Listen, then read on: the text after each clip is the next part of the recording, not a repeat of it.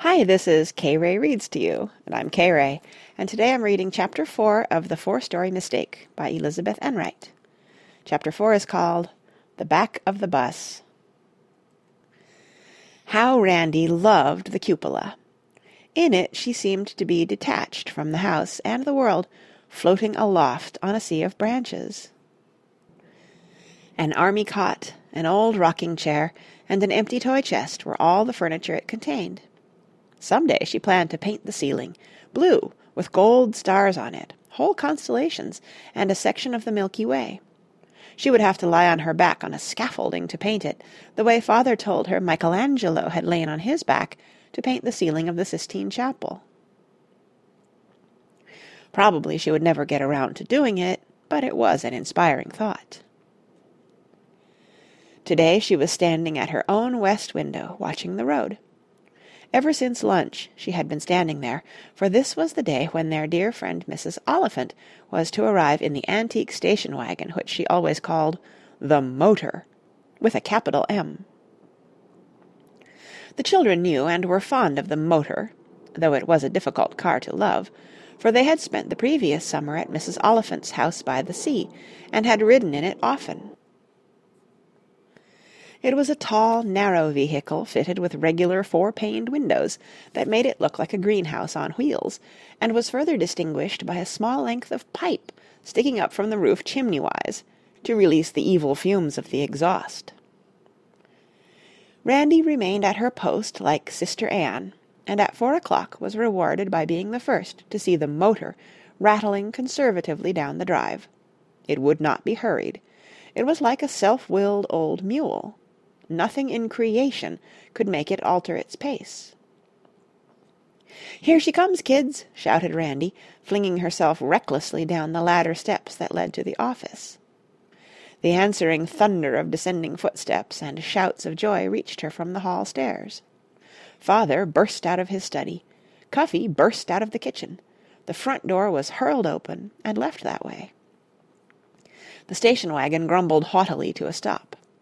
Mrs. Oliphant emerged and was engulfed by enthusiastic Mellandy children. She was an old, lively lady, tall, dark-browed, and adorned with many furs, many necklaces and brooches. The whole family loved Mrs. Oliphant. She was kind, and funny, and original. She carried with her the memory of a long life starred with adventures, and you had the feeling that, old though she was, still more adventures lay ahead of her. "Are you tired, Mrs. O?" said Father. He always called her Mrs. O. "Not so tired as the motor," replied Mrs. Oliphant, looking solicitously at the station wagon. "Now that I've given it to you, I don't think it's going to last very long. You must use it carefully, after all. You must use it carefully. After all, it's very old. It may give up the ghost at any minute." The children stared at the car with the respect due to an elder. "But in case it does give up the ghost," Mrs. Oliphant said frivolously, "I have supplied the children with other means of locomotion. It would be dreadful if they were forced to miss a single minute more of school. Look in the back of the motor." Oliver got there first. He opened the rear door and leaned in. "Oh, boy," he said quietly. "Two-wheelers. 4 of them. Oh, boy!" Rush and Mona and Randy pushed against him, peering into the station wagon. It was true. "Bicycles!" shouted Randy, rather obviously. "How absolutely divine!" said Mona. Next to revolting, it was her favourite word. All Rush could think of to say was, "Gosh!" He searched around in his mind for something more eloquent, and added, "Gee!" "Mrs. O, you shouldn't have," objected Father. "It's too much." But she just waved him away. "You and Cuffy will have to walk, I'm afraid, but that will be good for your figures." She put her arm through Father's and looked up at the house. "Well, Martin," she said to Mr. Mellandy, "it looks strong and comfortable, but rather broad-shouldered for its height, don't you think?" "That's why it's called the Four-Story Mistake," Rush told her. The what? Mrs. Oliphant stopped walking and stared at him. That's its name, Rush told her, and the whole thing had to be explained again. It's a nice story and a nice name, Mrs. Oliphant decided. It's a much better name for a house than the usual kind, like Hillcrest or Bayview or Casa Loma or Shangri-La. She began to laugh as she looked at Oliver. During the whole conversation, as they moved toward the house, he had been walking backwards in front of her. Walking is not the word, however. He was hopping, fidgeting, and jumping from one foot to the other, and staring into her face with an expression of agonized pleading. "What's the matter, Oliver?" said the old lady. "Please, Mrs. Oliphant, could we practice now, on the two-wheelers?" he begged. "By all means," she agreed. "You children stay outside and practice, and we will go indoors, far away from the windows, where it's safe. Remember, I am not to be held responsible for any fractures or concussions." Rush and Mona had ridden before. In no time at all, after a few preliminary lurchings, they were speeding showily around the circle in the drive, zigzagging across the lawn between the trees, and coasting down the side of the hill. Randy had a hard time learning. Her bicycle behaved as though it had a life of its own, doing everything to be rid of her. It bucked like a bronco, veered captiously in all the wrong directions, flung itself at trees and walls, and fell on its side in repeated swoons. Randy fell with it every time. At the end of a half-hour's patient struggle, her shins were black and blue, her knee was scraped, and she was close to tears.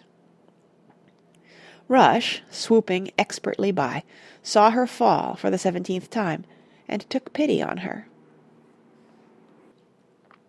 "Look, Ran," he said, "you get on, and I'll hold the bike for you. I won't let you fall. Now, push down with your right foot. Now with your left. That's it. You'll have it soon." And thanks to Rush's help, she did have it soon. In a very short time she found herself sailing deliriously along the drive, under her own steam. The wind whistled against her cheek, her battered knees pumped up and down, and the bicycle, its spirit almost broken, carried her smoothly, turning when she wished it to turn, stopping when she wished it to stop. "I can do anything," Randy's thoughts were singing victoriously. "If I can learn to ride a bicycle, I can do anything. Learn to fly an airplane, or dance like Baranova, or draw like Botticelli." Drunk with success, she tried riding without hands, the way Rush did, and immediately fell off. Oliver fell a lot too, but he had taken his little bicycle to the top of a small rise, and wobbled down it over and over again until he finally mastered the idea of balancing himself. He was systematic and determined, and learned much faster than Randy. The only trouble was that his legs were so short he couldn't dismount properly, so he developed his own method. While the bicycle was still going, he would leap clear of it, allowing it to crash to the earth, wheels still spinning. The method wasn't very good, especially for the bicycle, but the best he could manage at the moment. "You're doing swell now, Ran," Rush called. "How about going for a real ride?" Oliver wisely preferred to stay at home and practice, but the rest of them walked their bicycles up the drive to the top of the hill. Then they got on again and started on a voyage of discovery. Randy fell off twice, once when a squirrel ran across the road, and once when she came to the stone gate. But as soon as she was out on the concrete highway, she was able to manage better. The road under her wheels felt smooth as satin.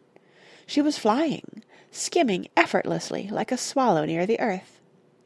She kept her eyes fixed sternly on the road, and stayed close to the right side. Mona and Rush grew small in the distance ahead of her. "Hey, wait for me," called Randy, but the words were blown away from her. Half elated, half afraid, she spun along the highway by herself. She didn't dare look at the cars that passed her. Whisht! Whisht! They went in a speedy gasp, leaving a wake of wind behind them. Fences flew by her, and houses, and cows, and trees, but she didn't see any of them. The road, the bicycle, the wind were drawing her along faster and faster, and she had the feeling that she would never be able to stop. Ahead of her, Mona and Rush swerved to the right, and after a little while, when Randy got there, she swerved too. And then her heart seemed to freeze in her chest, hard and cold as a snowball. The long main street of Carthage sloped steeply away below her. She saw the houses and stores on each side, and the people and the cars, and the steeple on the church at the foot of the hill. Where, oh where, were Rush and Mona? Save me, prayed Randy, as the bicycle gathered speed. She couldn't remember how to stop or put on the brake. She just held on. In a sort of dreadful calm she rocketed down the hill, expecting to die. Clear and sharp she saw an old lady and some chickens run across the street to get out of her way. She saw the Carthage traffic cop staring at her with his mouth open. He went by in a flash. She saw the broad blue back of a parked bus in front of her, growing larger and larger, and more convincing, like a close-up in the movies. "Save me," murmured Randy once again before her front wheel met the back of the bus, and she flew over the handlebars head on into the license plate. Everything was velvet black, and deep, and still. When she opened her eyes, she was lying comfortably in the gutter, looking up into the red face of the bus driver. He had his cap on the back of his head, and a pencil behind one ear, she noticed. There were a lot of other people around, too, all looking interested and solemn.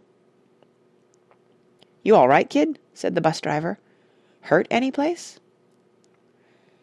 "My head hurts, kind of," Randy replied dreamily. Something warm and wet ran down her cheek. "The victim must be kept lying down," said a lady with glasses. "That's what my first aid book says. The victim must be kept lying down while someone calls a doctor." Randy sprang to her feet. "My bike!" she cried. "Is my bike all right?" "The victim don't want to lay down," cackled an old man in the crowd. Everybody laughed, except the lady with glasses. "But my new bike!" wailed Randy. "Your bike's okay," said the traffic cop, who had just arrived. "But you've got a bad cut on your forehead. My house is right across the street.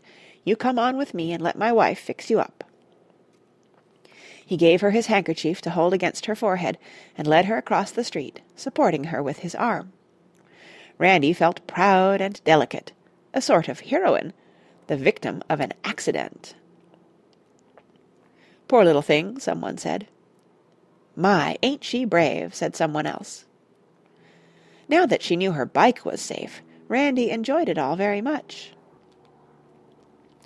"Hey, Ran, are you okay?" Rush came riding up, looking scared. Behind him she saw Mona's pale face. "I guess I am," Randy replied in a weak voice, leaning against the traffic cop. Then she straightened up. "I lost consciousness," she added briskly. "You just set out here on the porch a minute," the traffic cop told Rush and Mona. "She'll be all right in a jiffy."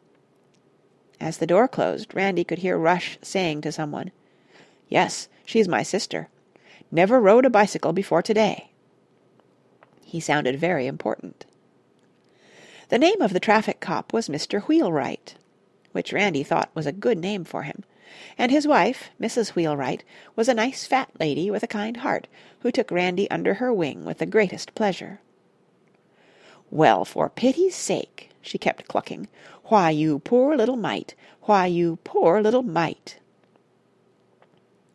The Wheelwrights' house was very interesting, though rather dim, because all the windows were smothered under a profusion of potted plants. There were red geraniums, and fuchsias whose blossoms hung from their stems like costly earrings, and great overgrown begonias, and calceolarias all covered with little speckled calico pocketbooks. There were ivies, too, and rubber plants, and lots of others that Randy couldn't name, all growing furiously like plants in an African jungle. Randy secretly wondered how they ever opened the windows in this house. Maybe they just didn't bother.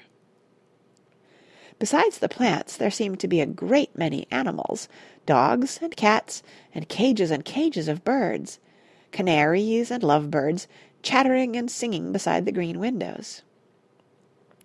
And when they went into the bathroom upstairs, where Mrs. Wheelwright bathed Randy's cut, quite a good cut, deep and long and bloody, Randy couldn't believe her eyes.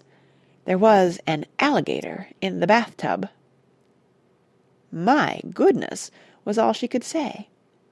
The alligator was about 2 feet long and lay half out of the water on a soapstone block, with a Mona Lisa smile on his face. Randy was so fascinated she hardly noticed the iodine biting into her wound. "Ouch," she said absently. "But where did you get him, Mrs. Wheelwright?" "My sister Ethelda, down in Florida, sent him to us for a joke more'n 12 years ago. Ed, that's Mr. Wheelwright, figured the creature would die pretty soon. They usually do up here, you know. We sort of counted on it." She put a gauze dressing on the cut and plastered it down with adhesive tape. "Well, but he didn't die," she continued.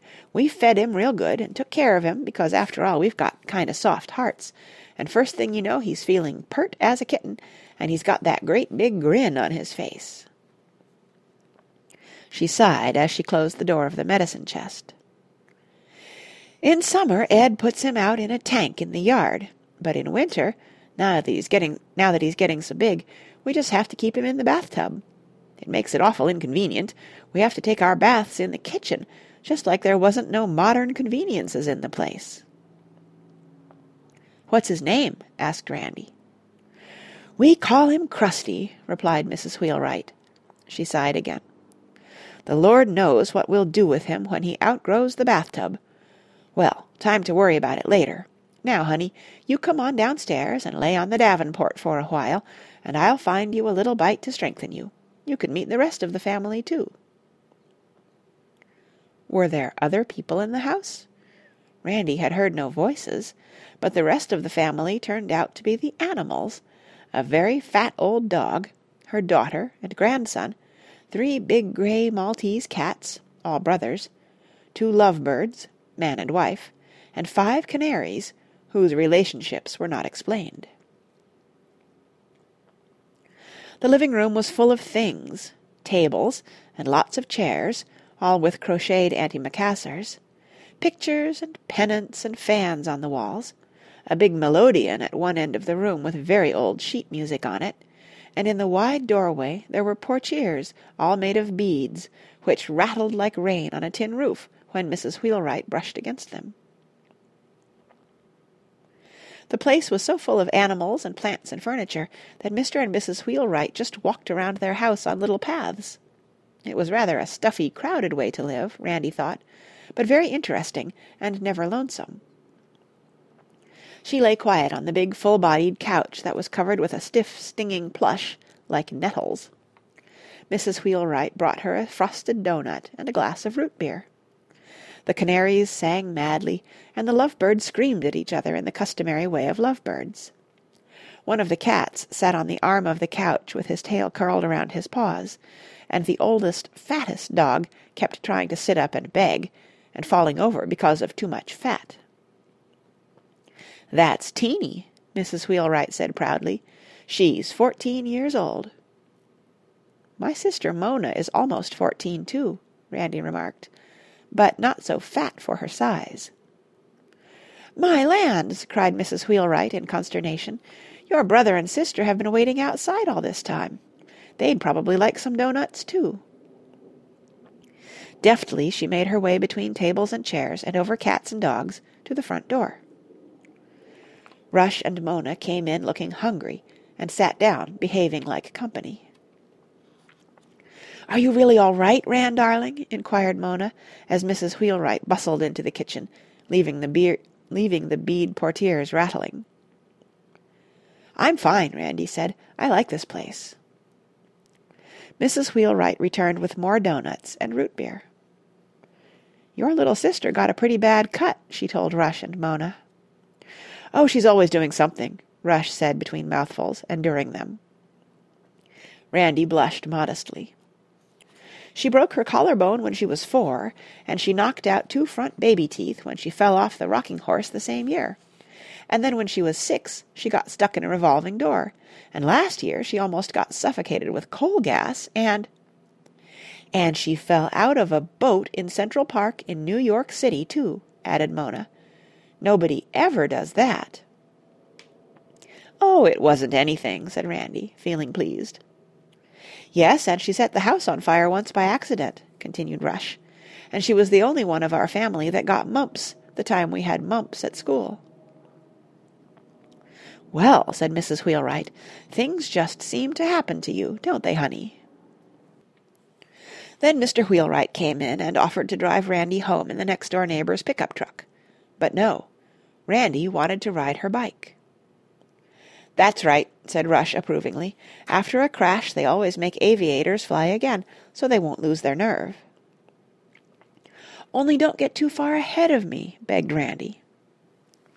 Before she left, she thanked Mrs. Wheelwright. "Can I come and see you sometimes?" she asked. "You come whenever you want to, honey," Mrs. Wheelwright said. "Maybe you'd like to come on Thursdays, when I let the birds fly around the house. Or maybe you'd like to come on Saturdays, when I bake cookies." "Maybe I'd like to come both times," Randy suggested greedily, and Mrs. Wheelwright seemed to think that was a good idea. Randy enjoyed the ride home. Her bicycle appeared to be repentant of its past actions, and took her docilely in at the gate, down the hill, and along the drive, without a single fall. "My lands!" cried Cuffy when she saw her. "You look like the spirit of '76." "The Carthage traffic cop has an alligator in his bathtub," Randy told her. "The what?" Cuffy looked startled. "You sure your head feels all right?" But Oliver, who was getting ready for his bath, said gloomily, "A bathtub's a good place for an alligator, not for a boy like me. Alligators like water." That night Randy had her supper in bed, chicken broth and toast and lemon jelly, just like a real invalid, and afterward everyone came up to see her. Mrs. Oliphant and Father made her promise to ride her bike only on the home grounds until she became more expert. Before she turned out the light, Randy took inventory of her wounds. There were 4 dark bruises and a skinned knee on her right leg, 5 dark bruises and a scratched shin on her left. She also had a swollen wrist and a scraped elbow. But the crowning glory, the best wound, the one she valued above all others, was the deep cut on her forehead. "Maybe it will leave a scar," she thought hopefully. Oh, if it only would! A distinguished little white scar that she could point to and say casually, "This? Oh, I got this the time I ran into the back of the bus." It had been a good day, a wonderful day. She had a new bicycle, she had made new friends, and probably she was going to have a scar. And that's the end of Chapter 4. See you next time.